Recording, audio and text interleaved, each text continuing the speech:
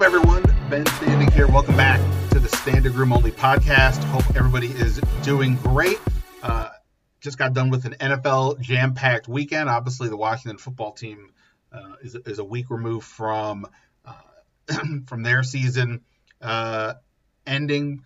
We've got some thoughts to get into there on this podcast. Mark Bullock, my former teammate, film guru, will be with me here to talk about the GM search. I'll share my thoughts on what I've heard about what's going on with that from league sources. I wrote about that on The Athletic. You can check that out as well. We'll get into the quarterback situation, Alex Smith versus Taylor Heineke versus Kyle Allen versus reality, I guess you could say. We talked about the defense, talked about some of this weekend's games, and a bunch more. We'll get into all that here in just a second. Plus, I'll talk to you guys in a quick sec here about what Alex Smith had to say on 60 Minutes and what that means. You can, of course, follow me on Twitter at Ben Standig. You can subscribe to The Athletic and read all our good stuff there. You can hit me up on email, bstandig@theathletic.com. I'd love to hear what you guys have to say. Some of you send me some really interesting thoughts. I definitely always appreciate that for sure. Let's just quickly move into the Alex Smith part of this. Like I said, Mark and I will get into more of the GM search and things, but we just recorded that conversation, and I don't think we really discussed that at all. So let me get to it now. If you didn't see it, because it happened during the NFC game last night on Sunday night, Alex Smith and his wife spoke with 60 Minutes. They went through his whole journey, obviously, the injury and his whole career and this season and the comeback and his rehab. And obviously it's, we know the story. It's still inspiring every time to see it. But a couple of points that were key to where we're at now with Alex Smith. First off, late in the season, he had an injury that the team describes as a calf injury. Ended up missing 3 of the last 4 games, including the playoff game against Tampa Bay. Alex Smith told us late in the year that calf injury it's more complicated than that. And in the broadcast, Nora O'Donnell was the correspondent for 60 Minutes.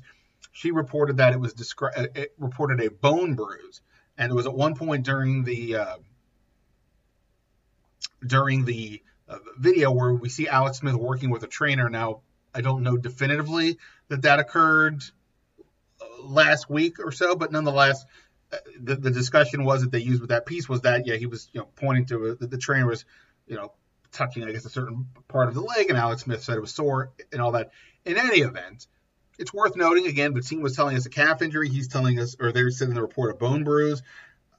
Don't necessarily know that that's one way or the other, in terms of like the inability to play or his leg being compromised enough beyond what we already know with the 17 surgeries on that right leg.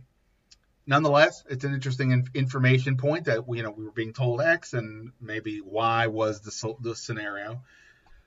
The other part of it was that Alex Smith about his future and what does his future entail. I told you, I believe here on the podcast, if not on Twitter, and may probably both, said that my takeaway when we spoke to Alex Smith late in the season was that he sounded like somebody who still wanted to play football.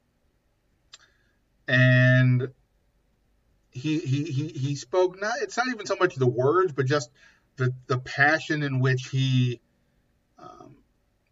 spoke. And we get to the 60 Minutes piece, which was filmed after the season, at least the interview with Alex Smith and his wife. And this was one of his quotes: "This year has only emboldened me that I can play at this level." And, it's words. It just came right after the season, but it goes in line with what I was thinking, that he really seems to be buying into the idea of continuing to play. And, mazel tov to him on that. I'm not, he can do whatever he wants to do. Now, the one thing I thought was interesting previously, and I mentioned this throughout the season, was that when we would ask Ron Rivera about could Alex Smith be the 2021 starting quarterback, a scenario that seemed more plausible, particularly during that 4-game winning streak when Alex Smith was playing at a pretty decent clip, relatively speaking. One of the things Ron Rivera told us often was, we'll have to see. A lot of it depends on what we want, but also depends on what Alex wants. And the idea of Alex Smith retiring seemed, and maybe I would argue still does, seems like a decent scenario or decent possibility. But one question was that Alex Smith himself said at the end of the season was he's going to have to talk to his family. Well, his wife was in the interview, and here's something that she said at the end of the interview as well. Quote, I understand people's apprehension. I have the same apprehension, but I think it's bigger than football. That's what I tell people. It's not about the game. It's about what happened, getting back on your feet, dusting yourself off no matter what the obstacle is, end quote.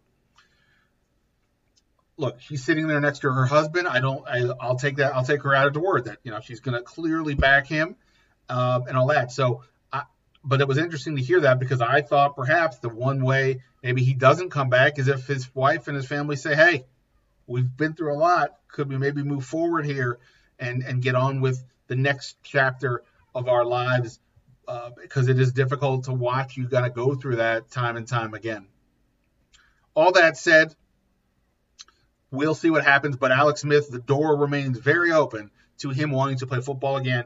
Whether the Washington football team feels the same way about him being back here on the 2021 roster is another story. Again, he's due to make $19 million this year, and his cap hit is between 23 and 24 million around there. If they were to release him, the cap hit would drop to about 10 million. So, give or take a $13 million savings. That's a big number. And even $10 million, that's just a cap hit. Even if you reduce his salary, just for argument's sake, to say around that $10 million mark, that is still, if you add more years to the contract and you can lower the cap hit, things like that, that is still a lot more money than people are paying for a backup quarterback. So if you think that Alex Smith is the starter, if they think that, well, okay, but then you're taking a guy who, can you rely on him over the course of a full season to get to be that guy? If not, I just don't know if that's the way you want to go into the year. And while technically if you keep Kyle Allen and Taylor Heineke, it looks like they have two guys that can be plug and play. To what end?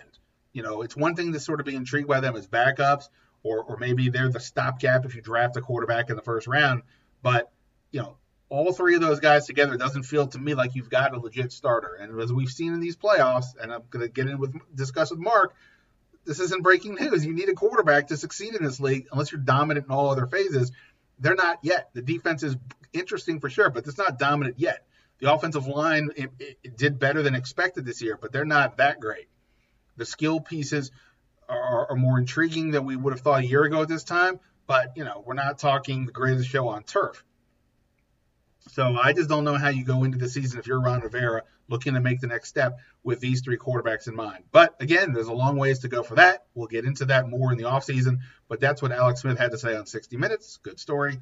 And we got more stories to tell here on the Standig Room Only podcast. Mark Bullock and I right now, let's talk GM search, more quarterbacks, the defense, and other things Washington football team here on the Standig Room Only podcast. Had a good weekend, a lot of football, obviously none of it involving the Washington football team, but obviously it's hard to watch any of these games and not think about them and particularly the quarterback position, because if we were reminded of anything else this weekend, watching these games, if you don't have a quarterback, you're behind the eight ball and you need a lot of help elsewhere. But we're going to get to a little bit about what happened this weekend, but we'll also talk about the Washington GM search and just other things, Washington football team and football and life in general with our good friend, sadly to say my former colleague at The Athletic, because life is the way that life is. He is Mark Bullock, film guru to the stars. Before we get into the games, how you doing, man? Yeah, not too bad, I suppose, all things considered. Yourself? I'm hanging in there. Obviously, if you're listening to this podcast, you probably do, but you can go follow Mark on Twitter at Mark Bullock NFL. You can follow me at Ben Standig as well. And, Mark, there's a lot to get into, obviously, with regards to football and the football team and all that. I guess let me just start with the football team, because while obviously on Twitter you're still talking about it and dissecting everything, but you and I haven't had a chance to sort of put a cap on the season that ended just over a week ago now with that loss to Tampa Bay. Whether you want to mention something from that game itself, or just now that you've had some extra time to think about the season that's a little bit behind us, what sort of is on your mind? Like what do you think about when you look back on the season? What's like sort of the one thing that kind of stands out the most to you when you think about the Washington football team in 2020? I think it was the defense came along pretty well, but still, I think the defense is better than I anticipated it being. I don't think it's as good as everyone else necessarily thinks it is. I think fans have this impression that it's the defense that's going to shut down everyone, and at times it can, but at times it doesn't. And we saw that against Tampa Bay, that they still gave up some plays, still got run all over. So it's a defense with a ton of potential, and it can be what fans are expecting it to be. It's just not quite there yet. But I think there's a lot of promising things from that defensive unit. Obviously, Chase Young and Montez Sweat are great off the edge, and Jonathan Allen, Daron Payne. They've got Matt Ioannidis to come back next year. That defensive line can carry this unit. And they found some other pieces, like Cam Curl came on fantastically. Kendall Fuller had a solid year. Ronald Darby had a solid year. So they've got a lot of pieces, but it's not a complete defense yet that's ready to fully dominate and carry a team, especially, as you mentioned at the top, if they don't have a quarterback. By the way, I love the way you described it, that they were better than you imagined, but they're not as good as people think they are. I mean, I couldn't agree more, especially on the latter point, because I just know throughout the year I would watch this team play, and, depending on the game, they could look great. When they were facing Dallas the first game and, the JMU quarterback comes in, or they're facing the 49ers with Nick Mullins, or the Bengals with the backup quarterback, and so on, they look – I mean, they didn't play down to the level of their opponent. They looked dominant, and that's what you're supposed to do against bad teams. There's nothing – that's good. That's what you want to do.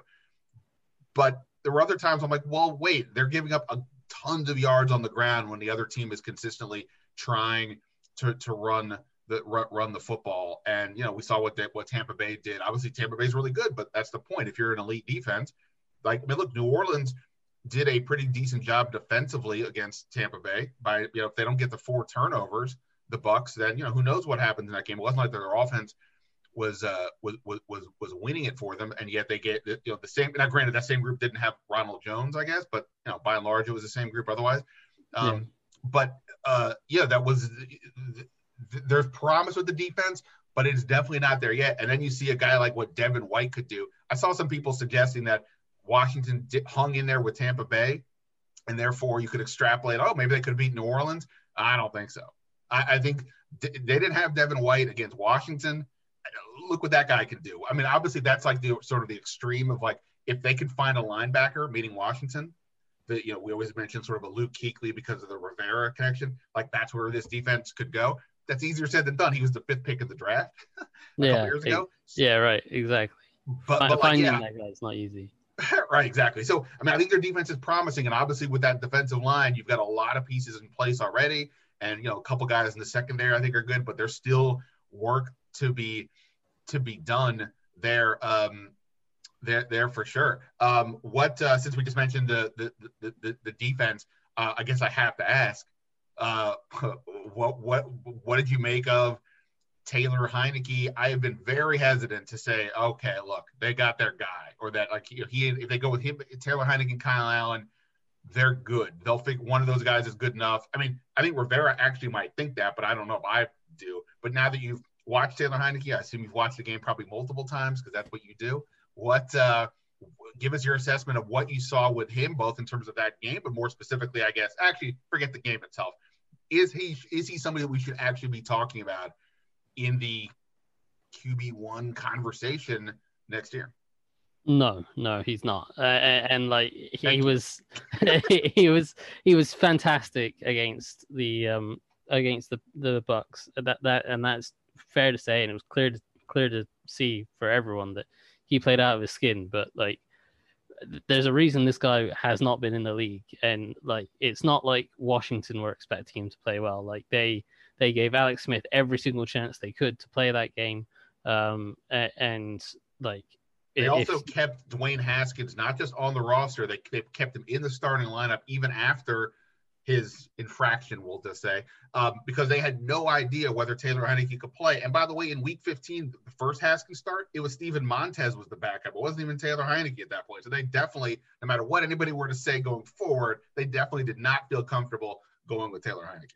Yeah, exactly. Like, sure that he's played under Scott Turner before, but like they didn't bring him in until like what, a month ago. Like he hasn't been with the team this whole time, so clearly they didn't think he was the answer. And one good game, however good that game was, or I've seen people say, well, it was one good game and a good quarter against the Panthers. Yeah, sure, okay, so it was 5 good quarters. Like, this is what.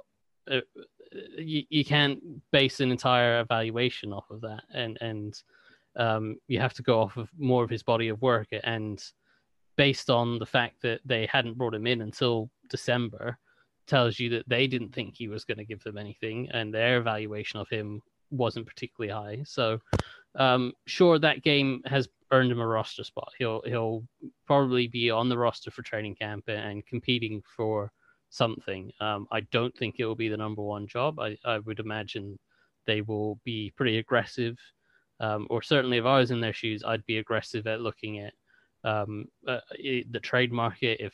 If Deshaun Watson somehow becomes available, or a Matthew Stafford, or any of those names, or if they really like a guy in the draft and they think they can move into the top 10 and grab a guy in the draft, then I'm totally fine with that, and I would be aggressive in going to get the guy that I like. But Heineke's performance, he deserves a spot on the roster as competing with Kyle Allen for the backup job. But I would not be comfortable going into 2021 with those two as my projected QB1.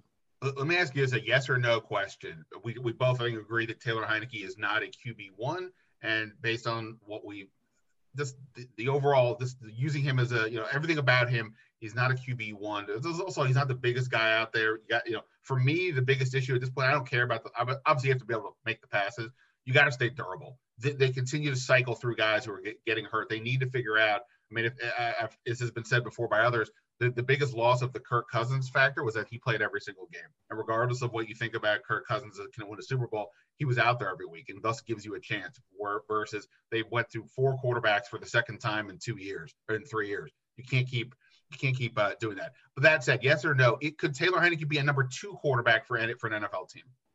Sure. Yeah, I think he proved that. The way he played against the Bucs. I mean, that he earned a roster spot, and I think his upside, the way he played, suggests he could be a good guy to come in a bad spot where they get an injury or a spot start like he did this week or against the Bucs last week. That's fine, but he's not someone I want starting. So, I guess therefore the interesting thing. So I'm right, he's a restricted free agent, I believe. So therefore, Washington could, in theory, match offers and all that kind of stuff. And teams don't typically pay backup quarterbacks a ton of money, but I guess I do wonder on some level, if a team, I don't know what, and to be super honest, I have not dug that deep into the whole contract world of him. There's been other things on my mind, namely the GM search and sleep. Not that I'm getting much of that, but trying a little bit. But like, it's not a matter of what he wants per se, but like, if some other team is sort of a little more aggressive about it and says, hey, we want you to be the number 2, because like you said, he could not even be the number 2 here with Kyle Allen. Let me ask you this. I imagine you don't think Kyle Allen is a number 1 guy either. Now, we just said the 1 game and 1 quarter of Taylor Heineke to go off of. But in terms of Washington itself, we don't have a ton more with Kyle Allen. He did make a few starts, so we have a little bit more to work with. Plus, he did make a bunch more starts with Carolina, so we have a lot more there to include. Based on that, I think Taylor Heineke, I would think if we rated all the starts this past year, all 17 starts, I think his performance in the playoff game was the best single start we had from a quarterback. I would at least make that argument. Yeah. And if that's the case, could he be the number 2 over Kyle Allen, which I think is maybe not the most pressing issue of the day, but I think it's an interesting question because, well, I'll just ask you, could he be the number 2 over Kyle Allen?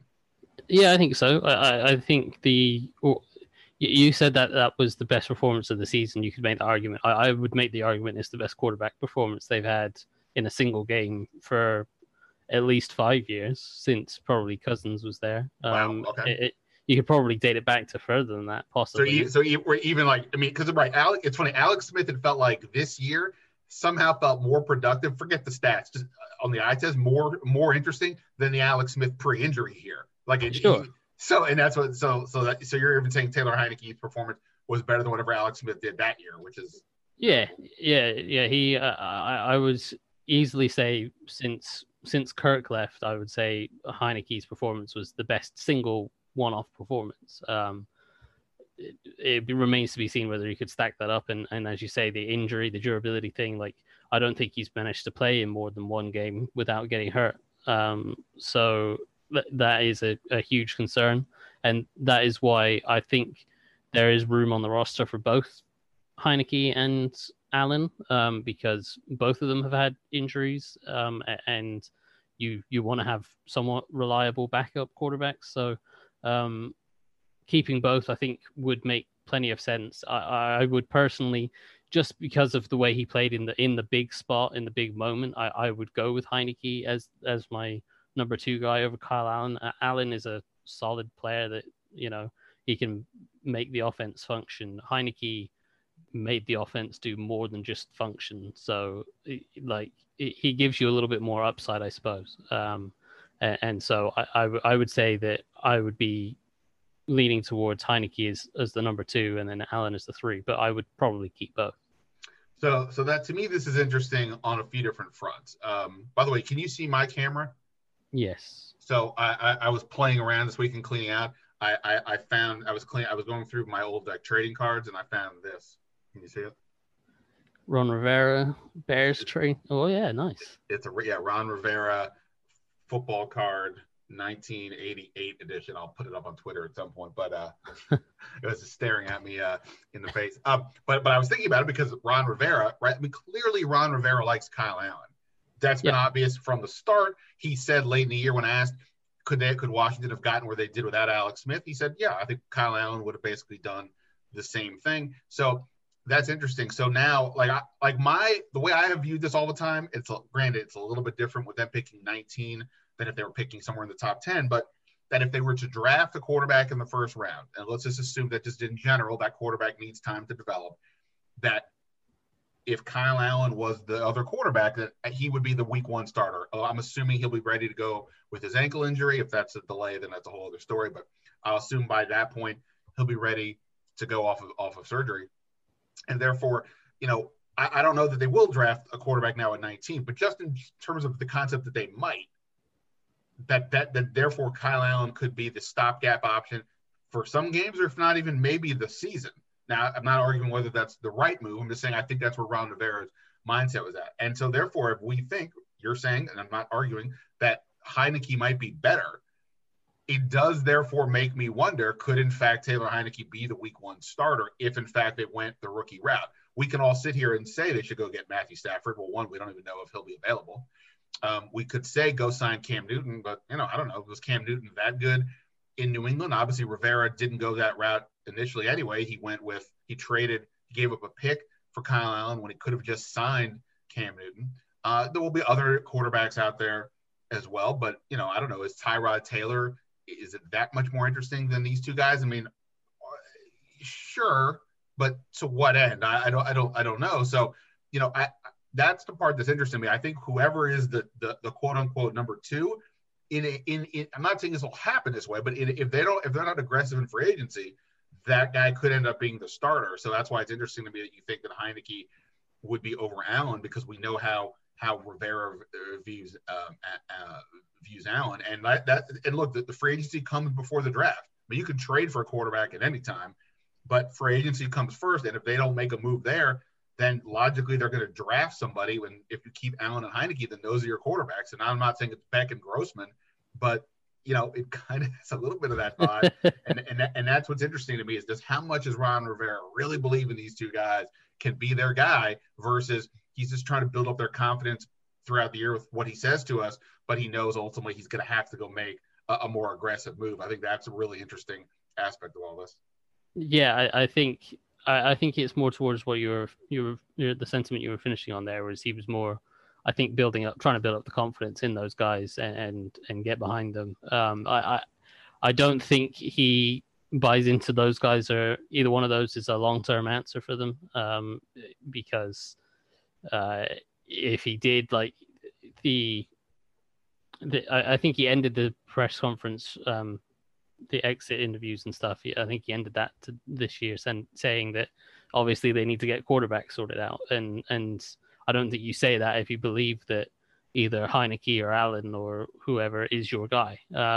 So I think there is certainly a scenario where one of those two could be a starter, as you say. If they go and draft a Trey Lance or a Zach Wilson or whoever, and they feel this guy's not quite ready yet, we want to give him time, then yeah, sure. The whoever wins a training camp competition out of Heineke and Allen would be the starter until the rookie's ready, and that potentially could be a season. I guess we would see that. I guess the other option would be Alex Smith after last night, kind of him suggesting that he might not necessarily retire, and he's still contracted to Washington next year. They have to make a decision on that.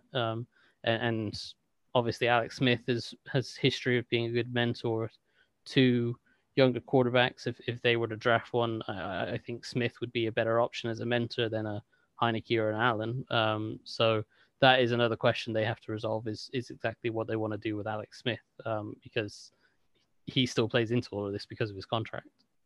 Right. And, I guess, look, Alex Smith, while I agree that Heineke's individual performance was the best one, they went 5-1 in the games with Alex Smith starting. Reminder, they only won 7 games all year, so you can do the math on what the record was in the other games. But it wasn't because Alex Smith was like some great quarterback, and obviously his leg became compromised more as the season went along. He's just, he's so smart. He's a gamer. He's inspiring his teammates. He did throw some interceptions, but by and large, he doesn't make tons of mistakes.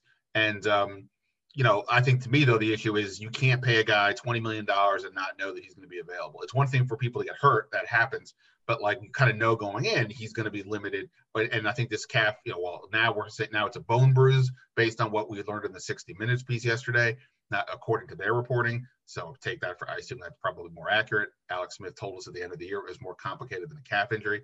I don't see how they go into the season with him. Now, at the current contract, it would be about a $10 million cap hit, but that means like a $13 million savings off the 2021 salary cap if they just cut him. Sure, they could restructure the contract and all that fun stuff, but I just don't see how you go into a season with him realistically as one of your quarterbacks. If he's on the roster, I don't see how he's not starting. And if you go out and go out and acquire that Matthew Stafford type guy, I don't really see the point of having Alex Smith anymore. And even if you draft the guy, like you said, he would be a really good mentor, but boy, you're paying a lot of money for a mentor. You have Scott Turner, you have Ken Zampese. They should be, that's what they get paid for. So I don't personally get how Alex Smith is here, but we'll see what happens. I was wrong at every single turn of the Alex Smith journey this year. So let me not pretend that I can predict what happened. I'm just saying what I would do. So I think that's interesting for sure. Hopefully Mark will be willing to come back on the podcast as we move closer to free agency and the draft to talk about some of the options once we have a better sense of the field on both of those. And I'm sure he'll break down tape of all these prospects and see who he likes and who he doesn't like. You're listening here to the Standig Room Only podcast. Ben Standig here with our friend Mark Bullock, film guru of not just the Washington football team. He did a lot of Baltimore Ravens this year. I won't ask you what happened there, but tough one for them. They're out, and they're the same boat as Washington, watching the rest of the playoffs. Let's talk about the GM search. I guess it's important, but how much do you give a crap? Do you view this as like, wow, this is a defining moment for this team? Or it's like, oh, okay, somebody's coming in, but Rivera's still in charge, and I guess we'll see what happens. Like, how geeked up are you for this hire at this point? I wouldn't say I'm particularly excited or anything about it. Like, in my mind, I know that it has significance because they need someone to keep producing talent and keep finding talent for the roster, and part of me is conflicted by what they're doing, and obviously with the whole Kyle Smith situation. And I know everyone says that, well, uh, there's a big divide on either you're on hire Kyle Smith as the GM or you're on the other side, which is you'll plenty of people can be good talent evaluators, and just because Smith would go, that someone else could come in and do just as good a job. For me, it seems kind of odd that the main reason Rivera wanted this job was because of the young talent that he had on the roster, and the young talent on the roster was mostly Kyle Smith's doing, from what we understand or what we've been told. So for me, I don't know why. And like the last year, they've added more. They've hit on free agency with Kyle Smith being in charge of that, with J.D. McKissick and Logan Thomas and all of that. And they hit on some draft picks, and not just early ones as well. Obviously, we talked about Cam Curl earlier and that kind of thing. So I'm a little bit conflicted about it, because in the end, it's going to be what the coaches and players produce on the field, and they've got some talent there that, and if they can add a quarterback to that, then they're going to be at least competitive for a while. But I know for the long-term future of the franchise, you need a good GM to keep finding the talent and keep refreshing the roster and making sure it doesn't end up going stale and burning out. And I feel like that kind of is what happened to Rivera in Carolina. And while they had that great Super Bowl run, after that the roster seemed to go a bit stale and they burned out a little bit, and then Rivera ended up getting fired. So I'm interested to see where they go with the GM search and how that leads down the road to Rivera's future in Washington. In the few minutes we have left here with Mark, let's just kind of go through the candidates that we know now. Mark and I are talking. It's Monday morning. Well, it's Monday morning for me. I guess it's Monday afternoon for you. Yeah. Monday morning on the East Coast. As it stands right this minute, there are 5 known candidates, 4 outside people that they've sought permission to interview. Some of those interviews have already occurred. Honestly, they may all have by now, but at least 2 of them, as far as we know, have. And then they have an internal candidate, and that's Eric Stokes, the director of pro personnel for Washington, as opposed to Kyle Smith. Let's just kind of go through these, and I'll go ahead and go through them in order, I guess, of what I kind of would imagine if we were going to put them in sort of, odds of getting hired. I guess let's go from the actually, let's not do that. But I'll go sort of from the bottom up in terms of. Let's screw it. Let's go the other way. I'll just go through some of the names I think are interesting. So the most prominent name on the list is Martin Mayhew, the former Detroit Lions general manager, who is now one of the executives in the 49ers front office. And obviously that's a team that just last year made the Super Bowl. And, Mayhew, on the one hand, if you look at his numbers broadly, the Lions record during his 7 years there, it's not that impressive. 2 playoff performances. So, whatever. But, and he was there. His first year, they did go 0-16. I think that's more to the point of the mess he inherited than anything that he necessarily did. And they did win, 10 wins twice, 10 plus wins twice in those 7 years. He drafted Matthew Stafford. He drafted Ndamukong Suh. Obvious picks or not, you get credit, just like Washington gets credit for drafting Chase Young. And from that began the turnaround. He also passed on Aaron Donald and took Eric Ebron.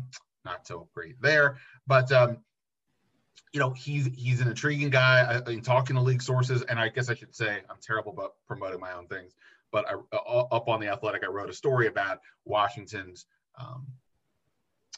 situation right now in terms of I broke down the candidates and then talking to sources what people think, and sources I talked to around the league seem to think, at least going into the interview process, you'd like to think it's an open mind situation, but going in, that Mayhew was the one to beat. And I think that's both in terms of track record in a positive way. I think people really like him. He's a smart guy. He graduated Georgetown Law School after his playing career with Washington. Obviously, there's the ties to the organization. He was on the Super Bowl, the Joe Gibbs' last Super Bowl team. But that Rivera, it's been this question, like, what is Rivera looking for? Is he looking for a yes man? Is he looking for, he's obviously going to keep power no matter what. I think that's obvious. But does he want somebody to really just, you run this department, or does he want somebody he can sort of, kind of lord over, I guess? I think some people think he wants to have somebody that can sort of be, quasi equal partners. You do this stuff. I don't want to deal with all the day-to-day minutia, but obviously when there's big questions about what are we doing at quarterback, or we're making a trade or first round or whatever, that he's going to get involved. I think that maybe feels like more of the prevailing vibe right now, and that's why Mayhew is the feeling there. Now, they haven't at this point talked to, as far as we know, Marty Herney, the former Panthers general manager, or a guy like Rick Smith, the former Texans GM. They were rumored names. Of course, Mark, we know that like Ron Rivera and Dan Snyder talked for a while before it was ever out that Ron Rivera was going to be in the mix for Washington's job. And I presume Ron Rivera and Marty Herney have talked. So for all we know, Marty Herney is very much in the mix, and we just don't know it yet. But Mayhew is the candidate of the five that's the most that's the biggest name there, the most prominent name there. Again, we just both established that it's hard to say whether these guys are good or not. I guess just as a quick answer before we get to the other name, does a Martin Mayhew hire, does that, I don't know, what does that do for you? Do you feel good about that? It's an experienced hand, and if Rivera is comfortable, that's fine, or does that seem like an uninspired hire, especially if it means that Kyle Smith decides, I'm getting passed over, I'm going to look to see if I can get out of here? Yeah, I would tend to lean towards the latter, but it's always hard to judge how good a GM actually is, because you never really know who's responsible for what in the front office, and a GM's role is far more than just evaluating talent and being like, well, setting the draft board and signing free agents. Like, there's a lot more day-to-day stuff, as you mentioned, for a GM, and I think that's the kind of stuff that Rivera values in a GM. So for me, it's not something that would move the needle that much. I wouldn't be thrilled about the idea of losing Carl Smith for that one, but I understand that there's far more to it than just like a track record, and his spell with the Lions did have some hits as well as some misses. So it's not one that would thrill me, but I wouldn't be depressed and upset about it.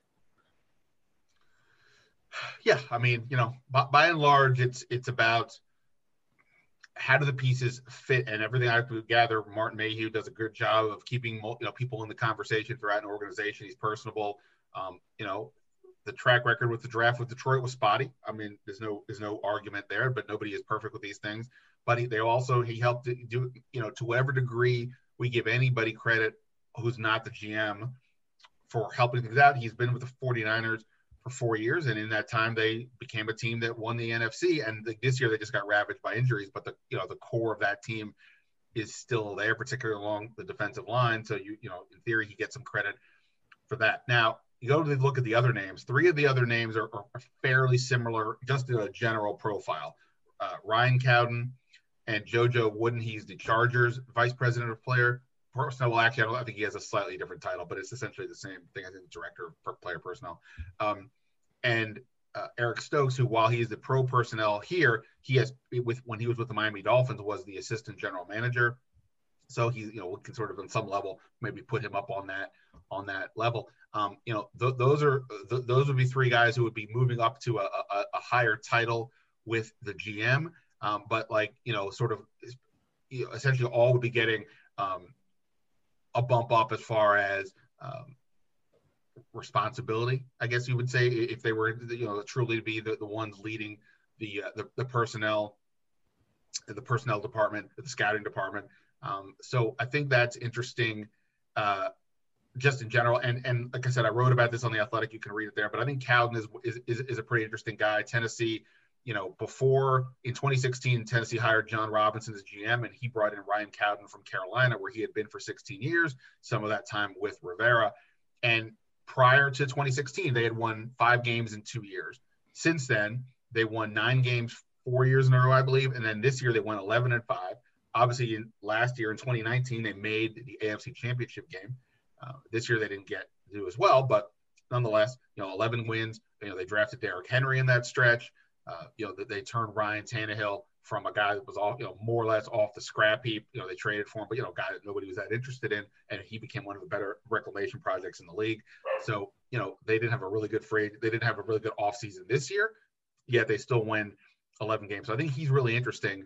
But then you have the other candidate, and I always want to say Nick Polk, um, but that's not it. Hold on, I completely I'm drinking on Nick Polk, not Nick Folk, Nick Polk from the Falcons. He's on the admin side of things, and it's sort of a weird fit. Like talking to people around the league, they didn't quite get that one why he was in the mix because he doesn't have the sort of the personnel side of things. And a lot of the stuff that he does, salary cap and contracts, you already have Rob Rogers here, who, if we're going to sort of look at this from an organizational chart, you have you have Dan Snyder at the top. I'm just talking the football side. We're not talking about Jason Wright. You have Dan Snyder at the top. You have Ron Rivera. You have Rob Rogers sort of below that off to the side, and maybe Kyle Smith is sort of a step below that on the personnel side. But this new hire, if a GM, would presumably be at least at worst equal with Rob Rogers, if not maybe a step above. So Nick Polk would feel like an overlap there, unless there's just something about this guy that Rivera finds intriguing in terms of just the way he thinks and his mind and all that. I've heard, again, positive things about him from that perspective. It's worth noting the Falcons are in cap hell, and that's partly why Thomas Dimitroff their GM got fired this year. But if you went down that route, Mark, I think you could make an argument. They want to keep the scouting department intact. That's why you're bringing in somebody who's not a personnel guy. Maybe that's good news for Kyle Smith, and maybe Ron just thinks he needs more time. I'm not saying that's the actual truth. I'm just saying that would be one way to look at it. Again, none of us really know what to make of these names, but do any of those names sound interesting to you, or any of their backgrounds, or does anything of those four guys that you like? Oh, okay, I kind of like that. Yeah, the group of three with Cowden and the Chargers. Jojo, what's his name? Jojo Wooden, that's the one. And he was more on the pro side, but regardless, he was just like Kyle Smith was overseeing all of it. And then obviously they just drafted Justin Herbert, which, it's easy now to say that was an obvious pick. A lot of people were not that excited about Justin Herbert pre-draft. And they also have, Bosa on the defensive line that was also there, so that, they're anchored on both ends with some pretty interesting talent. But anyway, go ahead. Yeah, so those three guys would interest me more because I guess it's somewhat of the unknown, and that they've been working their way up and that they haven't had their shot yet as being the GM and running the team. Whereas a guy like you mentioned, even Marty Herney or what have you, we've kind of seen what they've done, and they've had an opportunity and they didn't exactly blow us away with what they did. So giving a younger guy their first shot would be more intriguing to me. But it's all the same because we don't really know exactly what kind of role Rivera is looking for them to have, and just how much input they'll have and how much power they'll have. And obviously a GM will have a certain amount of power, but Rivera is going to have the final say anyway. And I don't think Rivera will just want a yes man. That doesn't seem to be the kind of guy Rivera is, but I would imagine he'll want someone that will challenge his views and be willing to stand up to him and stand on the table for their own guys. But at the end of the day, Rivera is going to have the overall say. So there's to a degree a limited amount of people that would want that kind of role, and so there's not going to be the hotshot GM names that are going to come in. It's going to be those kind of younger guys looking for their first chance to get their first shot, and that would intrigue me more than the retreads that we've heard linked for a while. You mentioned that Rivera might want somebody that would be willing to challenge him, and I'm always hesitant when you throw out a thing like, well, according to a source X, because I don't want one voice, one source being to count for hundreds of people saying this, or if I didn't hear it about somebody else, therefore that the other person doesn't have this trait. I'm not saying that at all. But in talking to people about Ryan Cowden, one thing I heard was that he apparently was somebody who did he was more than willing to challenge John Robinson, the Titans GM, when he felt he had a different view and wasn't afraid to just sort of shrink back. And he wasn't afraid to speak up. He didn't just shrink back. So to your point, that may be interesting. And since he was at Carolina, presumably Ron Rivera may have seen that in action as well. So I mean, that's something to keep in mind. He was also the first one to be interviewed, which Maybe he was free that day. I don't know, but there has to be something there to that end. So anyway, interesting stuff. We'll see how this goes on the GM search. I suspect, look, it wouldn't stun me if we get a resolution this week. I mean, it's possible that Washington is interested in somebody who's still in the playoffs, but we'll have to see how that goes. I guess at the moment, none of those guys are still going. We'll see if the Marty Herney or Rick Smith or Morocco Brown or somebody else gets added to the equation. And again, we're only talking about 5 guys who are currently with a team, including Stokes. They don't have to ask permission for guys who are not with the team. So Rivera could easily have talked to some other people 17 times by now, and we just don't necessarily know about it. But what we do know is that Mark Bullock knows his stuff about the Washington football team. He breaks down tape like nobody else, and obviously you're going to keep following him on Twitter. I will have it in front of me at Mark Bullock NFL, right? Yep. All right. So keep following Mark. I always feel like I have to say when I talk about Twitter, be nice to Mark because the world is tough these days. Don't be mean to anybody on Twitter. And Mark, I always appreciate, man. I hope we can keep talking throughout the offseason about it's going to be interesting, especially on the quarterback side, who they're looking at in free agency in the draft, and most importantly, I hope you're doing all right, man. And we'll keep reading, we'll keep seeing all the film that you put up on the Twitter until you figure out your next step. Yeah, absolutely. I'll look forward to keeping up with you. All right, man. All right. Well, that's it for now here on the Standig Room Only podcast. Of course, I didn't say at the top, obviously, but you know how to find us on iTunes and Spotify and Stitcher and all that fun stuff. You can follow me on Twitter at Ben Standig. Obviously, go read my stuff, including the GM story up on The Athletic. But that's it for now here on the Standig Room Only podcast. Until next time. See ya.